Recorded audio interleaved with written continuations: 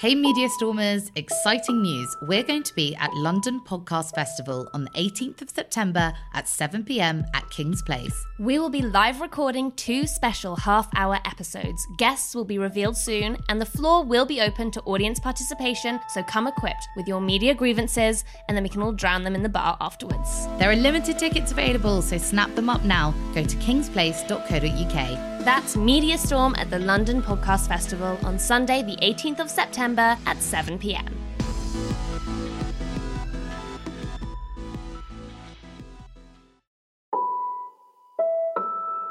Helena,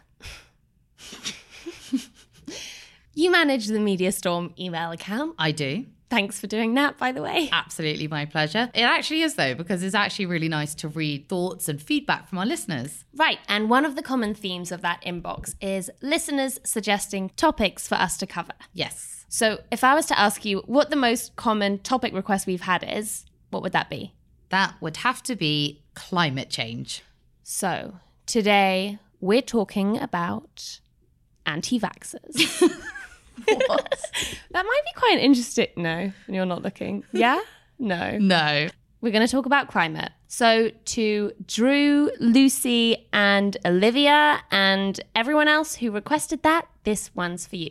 And for others writing in, we're working on it. So everyone keep sending your requests to mediastormpodcast@gmail.com. The thing with climate change, though, is that Helena and I needed to brainstorm a little bit how to fit it to our brief, which is quite specifically about centering people with lived experience. Right, and lived experience could be quite broadly interpreted when it comes to Mother Earth, given that that technically incorporates everyone on the planet. Mm-hmm. So we eventually settled on corporate climate messaging as our angle. Media Storm looks at the imbalance in the media, and when it comes to the climate crisis, massive corporations, whose production often has the biggest environmental and climate impact, also have the biggest voice. Right, whereas communities on the front lines of that production, for example, communities living where oil is drilled or where mass deforestation is happening, these are often marginalised communities who do not have nearly the same platform. And I'm guessing if they did have the platform, they may not totally agree with all the eco-friendly claims of corporations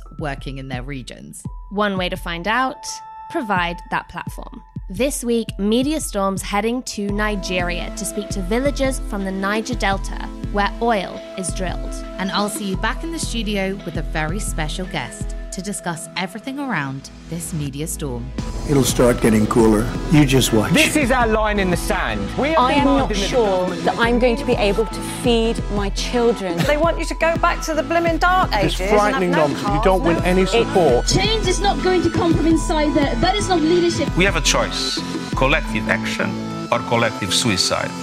Welcome to Media Storm, a news podcast that starts with the people who are normally asked last. I'm Matilda Mallinson. And I'm Helena Warrior. This week's investigation: Climate Frontlines. The truth about big oil. Go compare! Go compare! Watch out! Hexbug nanos! Snickers, get them nuts! You're exposed to between 4,000 and 10,000 adverts every day. Our information ecosystem is dominated by carefully curated PR messaging. This generated over $800 billion in global advertising revenue last year, pretty much on a par with the GDP of Saudi Arabia.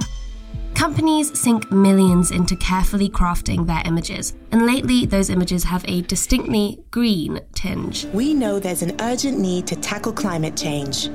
That's why, at Shell, our ambition is to be a net zero emissions energy business by 2050 or sooner. We hear plenty about the green credentials of the companies that power us. But how often do we hear the negatives? Hello? Hi, Tilda. Hi, it's Lauren. Meet Lauren, a friend of mine from uni, now a solicitor in Nigeria. She wants to introduce me to a client of hers. Good morning. A king in the Niger Delta who is suing the company Shell for damages done to his community over decades of oil extraction. My name is His Royal Highness, King Godwin Bebeokpabi. How has That's me on the phone. I'll switch to my local mic. How has Shell's oil extraction affected the Agali community? Well, it's a sweet and sour story. Shell actually came to Agali in the late 50s. Everybody was happy. We loved them. For us, the children, we love to be around. You know, they live in their caravan and they have 24 hours light. We use lanterns and candles and firewood. So when you see these people generating light, it's a wonderful recreation. So those are the experience, wonderful experience. That began to change. We started noticing that some animals are going extinct. Our vegetations are becoming less valued. We are beginning to have strange diseases. And that's the sweet and sour story. And why do you think that these changes were happening? I think what happened is that the same quality of pipeline that they laid in the 50s, that same pipeline was still there. We used to see those leakages destroying our streams. Where are the shareholders of Royal Dutch Shell? Are they not hearing our cries? You know, when we were little, the people of Agali, we grow our crops, we drink the water from the stream, we get our protein, the fish from there, we get beef from the bushes, bushmeat. This scenario that I just told you now is gone forever. My children can never tell these stories. They don't know about these roots that I'm talking about, these medicinal roots. I have 5 boys and a girl. What story will they tell? Those white men who came here, they knew what they were doing. They knew they were causing a lot of destruction to us. We live in a corrupt world. Shareholders of this Royal Dutch Shell, they are living like bourgeois, making trillions of pounds and dollars on the blood of a people. You come here to do business, we receive you with wholeheartedness, you destroy everything about us. And then you pay lawyers millions of dollars to save you from taking care of the people you have destroyed. My story is very sad. And I don't think anybody is listening. Or just maybe people don't care. Thank you for painting such an evocative picture. I'm aware that there are also security forces posted in the region to protect the pipeline from sabotage. I'm just wondering whether this increased state presence has affected life and freedom in your community as well. Of course, soldiers who are guiding the pipeline, they harass our women. Some people are being shot and they'll say, well, we thought he was trying to go and vandalize the pipe. Just the fear of seeing the soldiers, so many people just remain at home. As the year goes by, Shell has become synonymous with the Nigerian leadership. What they do is divide and rule, oppression, and outright brutality. This is worse than the apartheid regime of South Africa. In 1995, 9 environmental activists were hanged by the Nigerian government for their campaigns against Shell. The Ogoni 9 were named for the indigenous Ogoni people. So when Okpabi was elected king, he turned to a foreign jurisdiction for help. My name's Matthew Renshaw. I'm a partner in Lee Day's international department based in London. Lee Day, where Matthew works, is a UK-based human rights law firm. They have taken on Okpabi's case against Shell, and not just Okpabi's. So we're representing 2 different communities in claims against Shell, 2 different Nigerian communities, the Bile community and the Agale community. Both the communities are seeking compensation from Shell. Crucially, they're asking Shell to clean up the chronic pollution that they've been living with for many, many years now. The case was filed in 2015, is that correct? Yeah. And now it's 2022. What's been happening in the 7 years since? When the cases were filed, Shell immediately challenged that the claims should not be heard in the UK courts, that it was a purely Nigerian matter, that Shell's parent company in London was not legally responsible. And it wasn't until last year when the Supreme Court ruled that there was a good, arguable case that Shell's head office in London is legally responsible that the case could properly start proceeding. Given the plight of the claimants, it's pretty devastating for them that it's been 7 years with not much action since the case here was filed. First of all, let me again thank the British judicial system. And I speak to the conscience of the shareholders of Royal Dutch Shell. The profit they are making from the Niger Delta is blood money. Blood money. I'm speaking from the bottom of my heart, and I'm actually begging them. There is no need dragging my people through the court system. Please, come and sit down with our lawyers and let us talk of how we can remedy this destruction that you have caused my people. Okpabi, my final question is, are you optimistic that your community will get the justice you seek? Yes, I'm a Christian. I'm very, very hopeful. I believe we'll win. I want to quickly introduce you to Esther Kati. What do you do as a living? I'm a midwife. A midwife from the Agali community, she has been delivering babies since 1989. And she wanted to talk to me about the impact of spilled oil on women and reproductive health. Most of the women, they are suffering. Right from the time I started this work, women are passing through hard labor. There is a lot of problem, bleeding, and there is a lot of barrenness. There is a lot of sickness in the body. I cannot count the number of women they are delivered children that I just delivered them. So a lot of them born and die. There are many like that. How is it that you know these problems are caused by oil? Because everything have changed. When the oil is not flowing in Agali, there is no sickness. But this time, the farm we are planting, everything we are eating is not good. When we eat those things, it affects our system. That is why we sick every day. It's getting worse. I'm telling you now, it's getting worse. Matthew, now that Lide has secured the UK as the place of jurisdiction for the case against Shell, what comes next? There's a hearing at the start of next year that will set the timetable for the claim. So we're hopeful that 2024, potentially there could be a trial in these claims. So until then, is it just a waiting game for the claimants? Or is there anything that can be done? For the claimants, I think it's raising awareness of this. It's an appalling environmental situation. And Shell have known about the pollution in these communities for 10 years or more and have done nothing about it. And also, it's not just these two communities we're representing. Sadly, there are many other communities as well who are impacted in similar ways. Countless communities affected in the region are not on legal roads to justice, but some have tried before. In 2004, there was an oil spill from the Trans-Niger pipeline. It caught alight and sparked a fire that burned for days. The mangroves, the economic trees, kill all reptiles. One local businessman, Eric Du, lost all his ventures to the ashes. A fertile farmland, a bakery, and several deep-sea fishing canoes. And he sued Shell for the damages.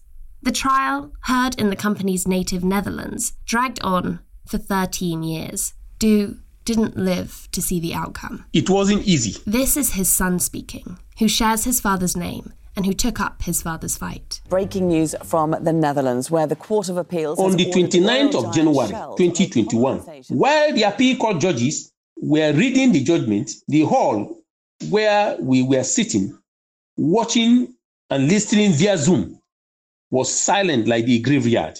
And when it was pronounced that Shell was responsible for the destruction of my father's investment, the entire hall burst with jubilation. I couldn't control my tears of joy.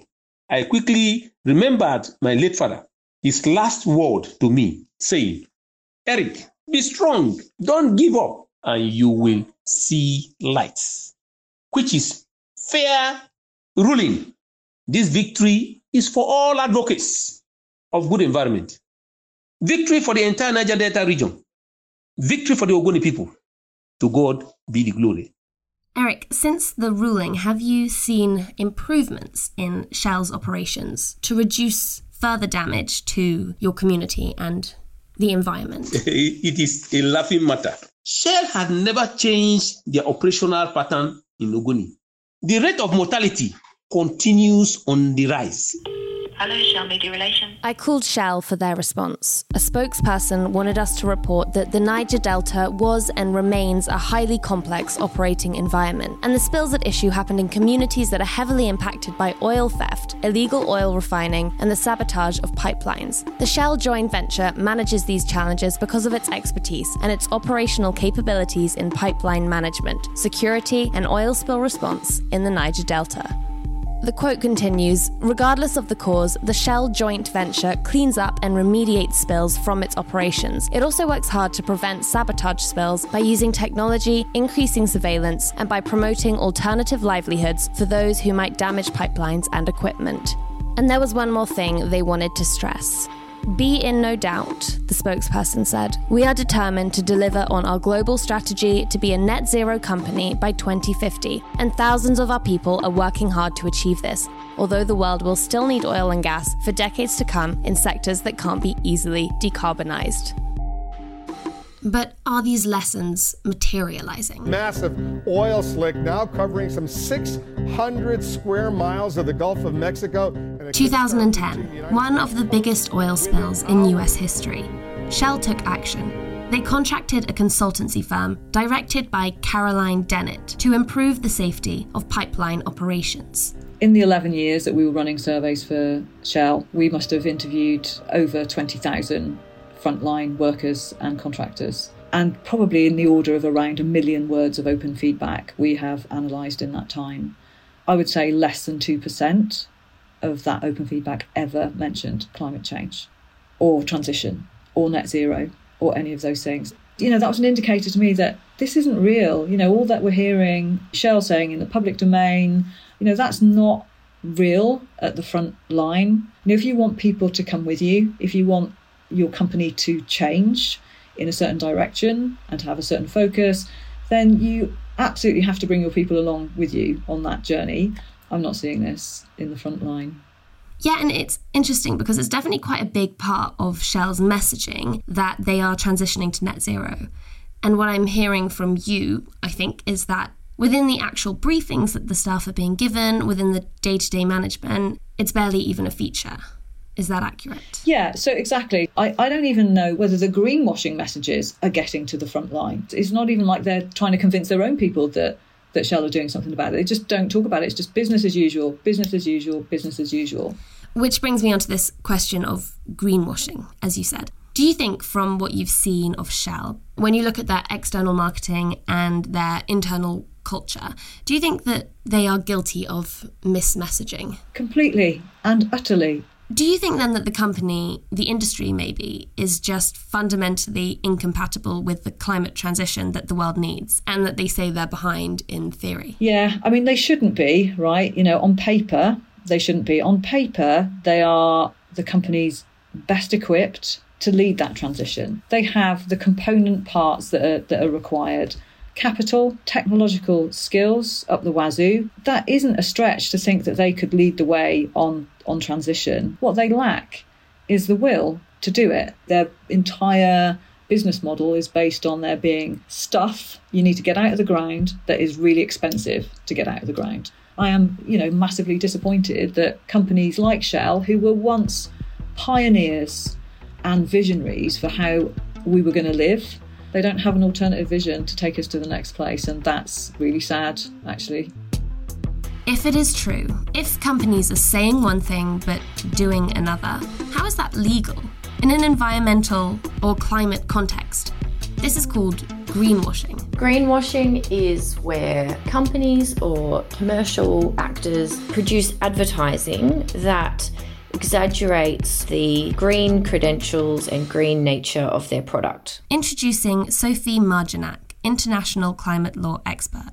Greenwashing is a problem for climate action because it sort of lulls the public into a false sense of security. And greenwashing also distracts policymakers from the reality of the regulation that they need to put in place to actually protect the environment, apart from the fact that it is fundamentally illegal. If it is illegal, How do so many companies get away with it? Frankly, there's just so much of it that it's really hard for regulators to keep up with. There are so many grey areas. In painting something as green, there really is. It's such a vague concept, so it is a really difficult area to regulate.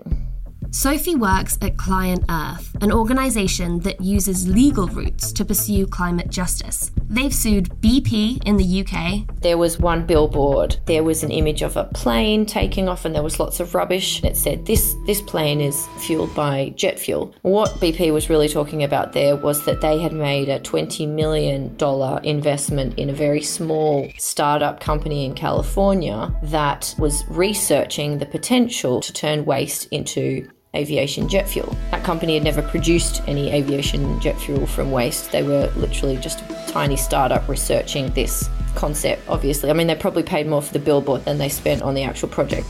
Total in France. They tell people that they are getting to net zero by 2050. And we say that that's false because the company is actually expanding its oil and gas production. And are currently taking the Dutch airline KLM to court. What they're saying that they've done is cancel out the emissions from your flight by planting rainforest. Basically, that's scientifically inaccurate. What new laws and regulations would you like to see introduced to better police false advertising in climate and environmental issues? So, like cigarettes, we actually think that fossil fuels advertising should be banned entirely. We don't see that we have time to waste in really fighting these battles. That money that they're spending, which is millions, by the way, should be spent on researching cleaner technologies and changing their business. The window for meeting the goals of the Paris Agreement is closing rapidly. Fairly soon, if the companies don't actually start to reduce their real absolute emissions, these net zero promises are going to be shown up as a whole load of hot air. So how do we know what to believe? Is the mainstream media failing to check the facts? Or is it an active accomplice in corporate agendas? And what will it take to create true accountability? That takes us on to part 2 of the podcast. Thanks for sticking around.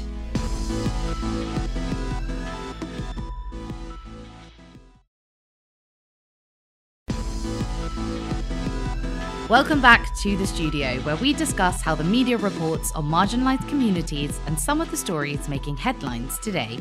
This week we are looking at climate, communities on the front line of environmental damage, the corporations causing that damage, and the marketing campaigns that conceal it. And with us is a very special guest. She is an artist by training and producer by profession, co-host and series producer of the groundbreaking climate podcast Mothers of Invention. The show explores feminist solutions to climate change and champions the views of unsung heroes from all over the world fighting battles of climate justice. Welcome, Thimali Kodikara. Hello, ladies. How are you doing? Thank you for having me. Thank you for being here.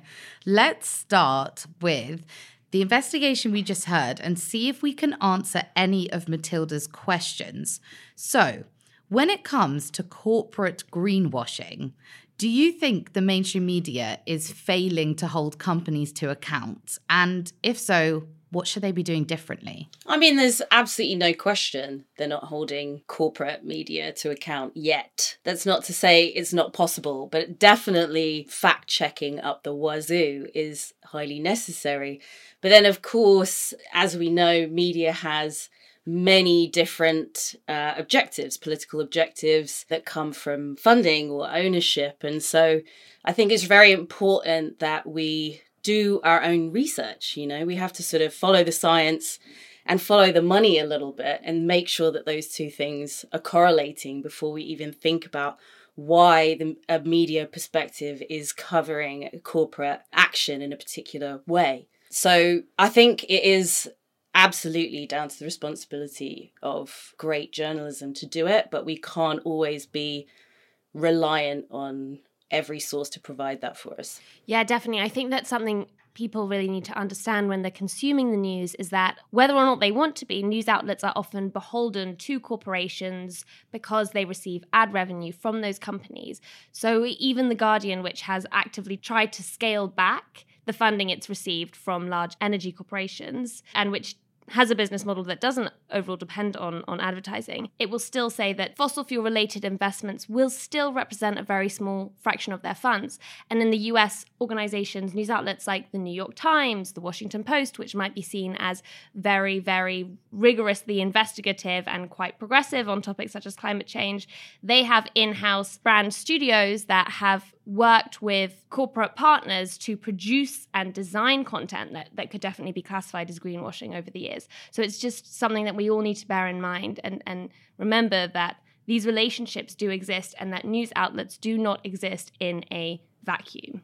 I mean, you took the words out of my mouth, Matilda, because we have to sort of keep a perspective, or journalists and newspapers should also be keeping the perspective of, you know, these fossil fuel companies being guilty until proven innocent. And that's how we start avoiding some greenwashing strategies. Do you have any tips for listeners or any tools that we could use to check up on the green credentials of companies? It's not a media tip, but I've been working a little bit with a company called Ecosia.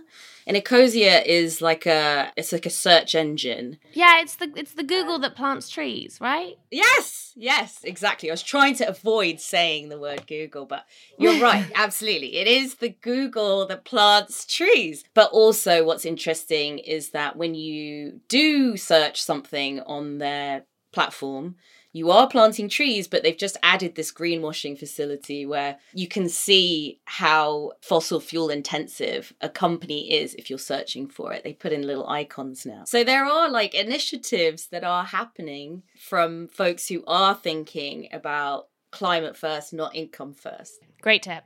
Well, as we learn with all our topics, language is a very powerful and a very political weapon in the media arsenal, and climate coverage is absolutely no different. So since 2019, the mainstream media has largely shifted from using the term climate change to the term the climate crisis. And this followed a massive international campaign and a shift in the vocabulary being used by the UN and UN spokespeople. Why is that shift in language important? Well, I like the way that you put it, actually, Helena, because it's not necessarily the term. It's more the transition between these two terms that has been so important. It's helping us recognize that there is urgency. The climate crisis and the way that we report it is not the same as talking about any other issue, because time is completely critical to the way we discuss it. You know, we are at 1.1 degrees of temperature rise at this point, and we have to stay below 1.5 degrees of global temperature rise. So to be able to help people understand urgency is how we get more and more people on board, for sure. Can you think of any other vocabulary like that needs changing on this topic? I think more than vocabulary at this point, it is concept. And for me, that concept is climate justice. It's really astonishing to me that so much reporting is still happening within border frameworks. The climate crisis is a global crisis. It's affecting everybody on planet Earth. It has been affecting certain communities for entire generations, for hundreds of years at this point. And we're so willing to talk about carbon or animals or biodiversity, which is all great and all absolutely true and critical that we know about all these things. But we also have to recognize the importance of the justice issues that have had fallout from all of this, the human rights aspect of climate change. And none of that is being reported on nearly as much as it should. Yeah, that's so interesting that you talk about kind of zooming out and looking at the bigger picture, because it actually reminds me, I do newsroom training for journalists on how to report responsibly on domestic abuse. And what is interesting about that is that we ask the same thing. We ask journalists to zoom out and look at the bigger picture in terms of how many women mostly are abused on a daily basis, so that the incident that they're reporting on doesn't seem like an isolated incident that's come out of the blue. And it's kind of the same thing. Like, we need to zoom out and look at the bigger picture so that everything that's being reported on is being reported on in the context of a global climate crisis, I really get reminded of when the group Insulate Britain were protesting in the UK. For those of you who don't know, Insulate Britain were a group of protesters demanding the government insulate all Britain's homes by 2030. And they blocked roads and they blocked motorways in protest late last year. And I think 9 of the activists were jailed. But the most common words that were used were like chaos and stopping ordinary people going about their lives, nuisances, inconveniences, kind of forgetting the point of what a protest is meant to be, an inconvenience, right? But many, many articles when reporting on the activities of the Insulate Britain group failed to actually mention who the group are, what they were calling for, and failed to link to the wider effects of non-insulated homes. So context is so important. And actually, the point you're both making about how this is a global issue and it needs to constantly be contextualized in a pattern of global crises. This brings me to a question, actually, which is lately we have seen, and this has been seen as a positive development, news organizations introduce climate sections on their website. News organizations hire climate editors and climate correspondents to report specifically on this issue. And that has pros because it helps to make climate news immediately visible and accessible, and it standardizes practice, regularizes practices of climate reporting. But is there also the case that it could be an excuse to section off climate stories rather than embedding the issue across other news? In other words, are other stories missing the climate context? And I'm going to go to you on this, Thimali, but it's something that I think of frequently as an immigration reporter, that a lot of the immigration crises we're seeing reported and a lot of the conflicts happening elsewhere in the world are climate stories, but you don't see that context in that news. Absolutely. I'm so glad you brought up that point because, I think we are long overdue recognizing that climate is not a subject that belongs to environmentalists and hippies. It belongs to every single one of us. It needs to be contextualized to our lives. The context is the thing that is totally missing. In my experience, you're going to capture an audience, maybe 5% of an audience on the science, frankly. Like most people don't have a visceral, emotional relationship to statistics. People need to feel themselves in this subject because people only want to save what they can relate to. It's a sad reality, but it's true. That's why the UK is getting on board now, is because finally the climate issues are happening on people's front doorsteps. You can see it. You can live it. And I feel like that human experience has been so missed for so long, because that kind of separation of climate from everyday news, it kind of, as you said, frames it as like a scientific phenomenon rather than a human one. Before, when I thought about climate change, what I thought about most was those nature documentaries, David Attenborough, melting ice caps and skinny polar bears, which is obviously extremely sad, but I didn't see much of the human cost. Could you just tell us really, what are the main human costs? What are the biggest human costs of climate change that are happening right now? We're talking about people who are having to migrate away from their homes, people who are unable to grow food on their landscapes, people who are developing new diseases through their water systems, people whose homes are literally disappearing into the water. These aren't imagined dystopian stories from the future, which is how the UK media has sort of described climate to us as something that will happen sometime in the distant future. But that's because it was going to happen to the UK later than it has been happening to largely black and brown, indigenous, global south, people, Arctic people all over the world. So now we have to start connecting the dots between what has been happening to people far, far away from us and realizing that by supporting them, we can support ourselves too. Absolutely. I think it's fair to say that downplaying and denying climate change is less prevalent in mainstream news than it used to be. But we do want to talk about climate catastrophizing, because on the flip side, there is an issue of over-sensationalizing incidents and creating that kind of sense of hopelessness where people think, oh, well, what can I do about this? If the world's going to end, it's going to end. How do we report on the crisis in a way that doesn't sensationalize and that presents it, as we've been talking about, as a man-made issue with man-made solutions, while still emphasizing that urgency and the scale of devastation? I don't know that I've seen much over sensationalizing of the climate crisis, honestly. I think it's deep breath, probably way worse than is being reported. But what, to your point, what is extremely important is that we stay completely hooked on the facts.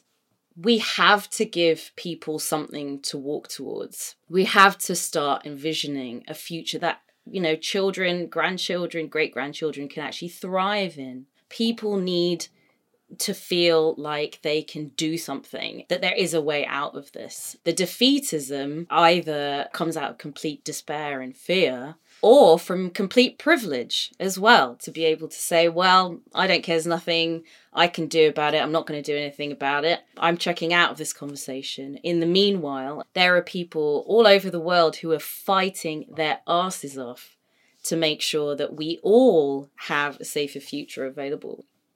So let's talk about your podcast now. Let's look away from the mainstream and look at Mothers of Invention. So this is co-hosted by Mary Robinson, the first female president of Ireland and a former UN High Commissioner on Human Rights. I mean, how did you score that? Cash. Seriously good work. Yeah, yeah. And Maeve Higgins, who is a New York Times opinion writer and a very funny person. The show stands apart in the field of climate communication. How so?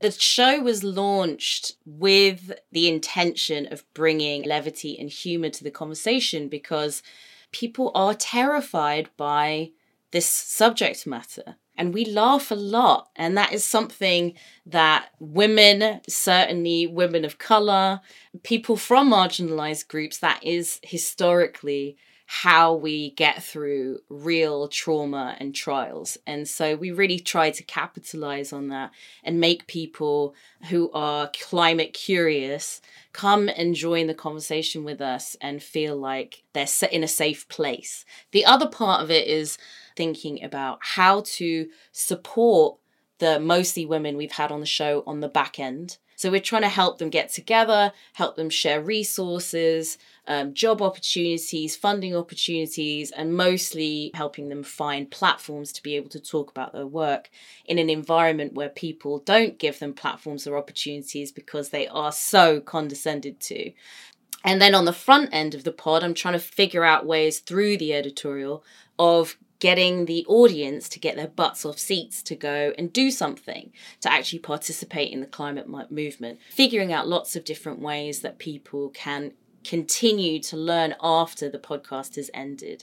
I feel like we should talk about the tagline of the podcast because it's very interesting. I'm sure you've chosen it for a very particular reason, but I want to unpack it just a little bit. The slogan is, "Climate change is a man-made problem with a feminist solution." What made you choose that strapline, and why should male listeners not feel alienated by it? Well, I mean, man-made obviously is somewhat tongue-in-cheek because there are plenty of men that are putting in some effort into the climate movement. But historically, men are the people that have fueled extractive capitalism that brought us to the climate movement. Colonialism is what caused climate change, also fueled by manpower. So it's sort of an acknowledgement of that. But also on the other side of it, women are overwhelmingly more vulnerable to the climate crisis than men are. To give an example from the show, we had a guest on called Hindu Umaru Ibrahim, who is a nomadic indigenous woman from Chad. Chad had a huge lake on it, a massive, massive lake that was, a source of food and a source of water for masses of communities in several countries surrounding it. 90% of that lake has dried up. What that's meant is that the women who tend to actually be the farmers in the community, lots of people don't know that, but women are the farmers of the world. Women are often left at home because the men will migrate to the cities, have to separate themselves from their cultures, to try and make money to get resources to bring home. But that means that the women are left behind, often in extreme temperatures where they're not able to grow food. They're often looking after several children. It's a multi-layered war zone, effectively, for these women. Women are also often not taught how to swim. They don't know how to drive. They don't know how to escape from vulnerable circumstances. Often also wearing traditional clothing that's sort of wrapped around their bodies. They can't run. Certainly, my aunt was killed in the tsunami in Sri Lanka in 2004. And this is the situation for her. She was, dressed in a sari in her 70s. She couldn't run anywhere. She drowned and died, sadly. So this is happening to thousands of women all over the world.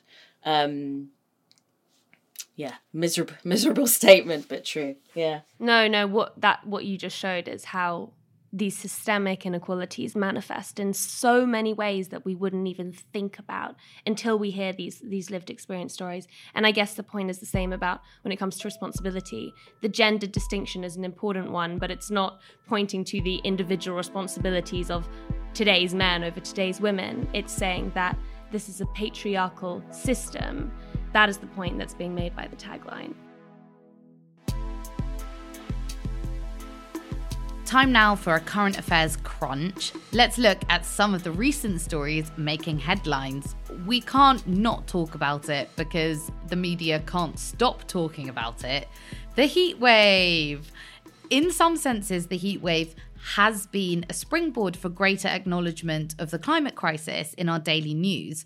But have we also seen the return of both-sidism, also known as this kind of false balance reporting in climate issues, with mainstream news commentators dismissing the abnormal weather as a cause for alarm? For context, let's listen to this now infamous GB News clip. I want us to be happy about the weather, and I don't know whether something's happened to meteorologists to make you all a little bit fatalistic and harbingers of doom. Because all of the broadcasts, particularly on the BBC, every time I've turned on anyone's talking about the weather, they're saying that there's going to be tons of fatalities. But haven't we always had hot weather, John? I mean, wasn't the summer of 76? That was as hot as this, wasn't it? This kind of commentary really echoes all over Twitter. People who lived through the heat wave of 1976 have been criticising the doom and gloom climate chat overlaying this one. What are your thoughts on how the heat wave in the UK has been covered? Positive, negative, somewhere in between? I sort of think that the UK is incredibly far behind on talking about climate. The UK has consistently ignored and talked over through this fantastic arrogance. I don't really know how else to put it. And now all of a sudden we're discovering the UK has a great deal to learn from other places in the world. Because the issue really is around how the UK doesn't know its history. Climate is not a magical science problem that just showed up. Climate change has happened because of an excessive greed. It's a greed problem. And that greed has been led by a lot of these nations in the global north. And so there's been an aversion to having this conversation for a really long time in a very transparent way. So I think the UK media has a huge task on its hands. But I think there's a lot that can be learnt from international media on how to move forward. I think what you're saying about Britain not knowing its history, but also just having a huge responsibility and just really a huge lack of understanding was so perfectly summed up in the Daily Mail's 2 front pages from the heat wave I think it was Tuesday 19th of July and Wednesday 20th of July. Tuesday 19th of July read, sunny day, snowflake Britain had a meltdown. And it's got, schools closed, workers stay home, shops shut. And then they put extreme heat in inverted commas. The front page the very next day, hottest UK day ever, 40.3 degrees, nightmare of the wildfires, and pictures of wildfires that happened in the UK. London's burning, terrified residents fled as their homes went up in flames. From snowflakes to wildfires, that is an alarming 180, even for the Daily Mail. Oh my God. I'm sure that people who care about climate in the UK are really infuriated by those headlines. But I have to say, I saw this same thing happen in the US, and the right now are coming around to talking about these issues because they know they have to. There's no getting around it now. And a lot of that has happened because regular people started finding out the facts, and they couldn't hold this opinion down anymore. I just think it's so illuminating that we can talk readily about climate change when we feel it on our doorstep. Why weren't we having these debates when devastation began elsewhere? Droughts in the Sahel, famine in Sudan, flooding in Bangladesh. None of these held a candle to one day of 40 degrees here in the UK. We're so driven by what affects us, but that hasn't helped us, because if we'd started addressing climate crises elsewhere as the global issue that they were, maybe we wouldn't be seeing that today. And I think national introversion has always been a problem in the media. And maybe we need a less localized, less domestic news agenda to help us understand that we all have a stake in this fight. Oh, go on, girl. Thimali Kodikara, thank you so much for joining us as our guest on today's Media Storm. Where can people follow you, and do you have anything to plug? You should probably listen to my podcast, Mothers of Invention. It's all right. It's an all right pod. I'm really shit at social media. I hate it. But you can find me on Instagram, One Loud Bellow, and occasionally on Twitter too. Apathy Sucks Eggs is my handle. Because it does. Let's be real. Apathy Sucks Eggs. I actually chose that name 2 decades ago. My mum's been trying to get me to get rid of it for years, but it still works and makes people laugh. Please feel free to get in contact with me. I don't know, in terms of plugs, I'm going to be speaking at the Edinburgh TV Festival on August 24th. So you can have a listen in or come watch me there too. Thank you for listening. We'll be back next week with a special bonus follow-up episode looking at North American Indigenous communities, how they're impacted by climate change, and how they may already have the solutions.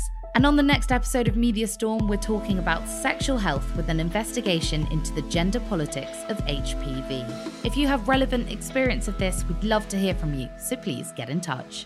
Follow Media Storm wherever you get your podcasts so that you can get access to new episodes as soon as they drop. If you like what you hear, share this episode with someone and leave us a 5-star rating and review. It really helps more people discover the podcast, and our aim is to have as many people as possible hear these voices. You can also follow us on social media at Matilda Mal, at Helena Warrior, and follow the show via at MediaStormPod. Get in touch and let us know what you'd like us to cover or who you'd like us to speak to. Media Storm, an award-winning podcast from the House of the Guilty Feminist, is part of the Acast Creator Network. It is produced by Tom Zielinski and Deborah Francis-White. The music is by Samphire.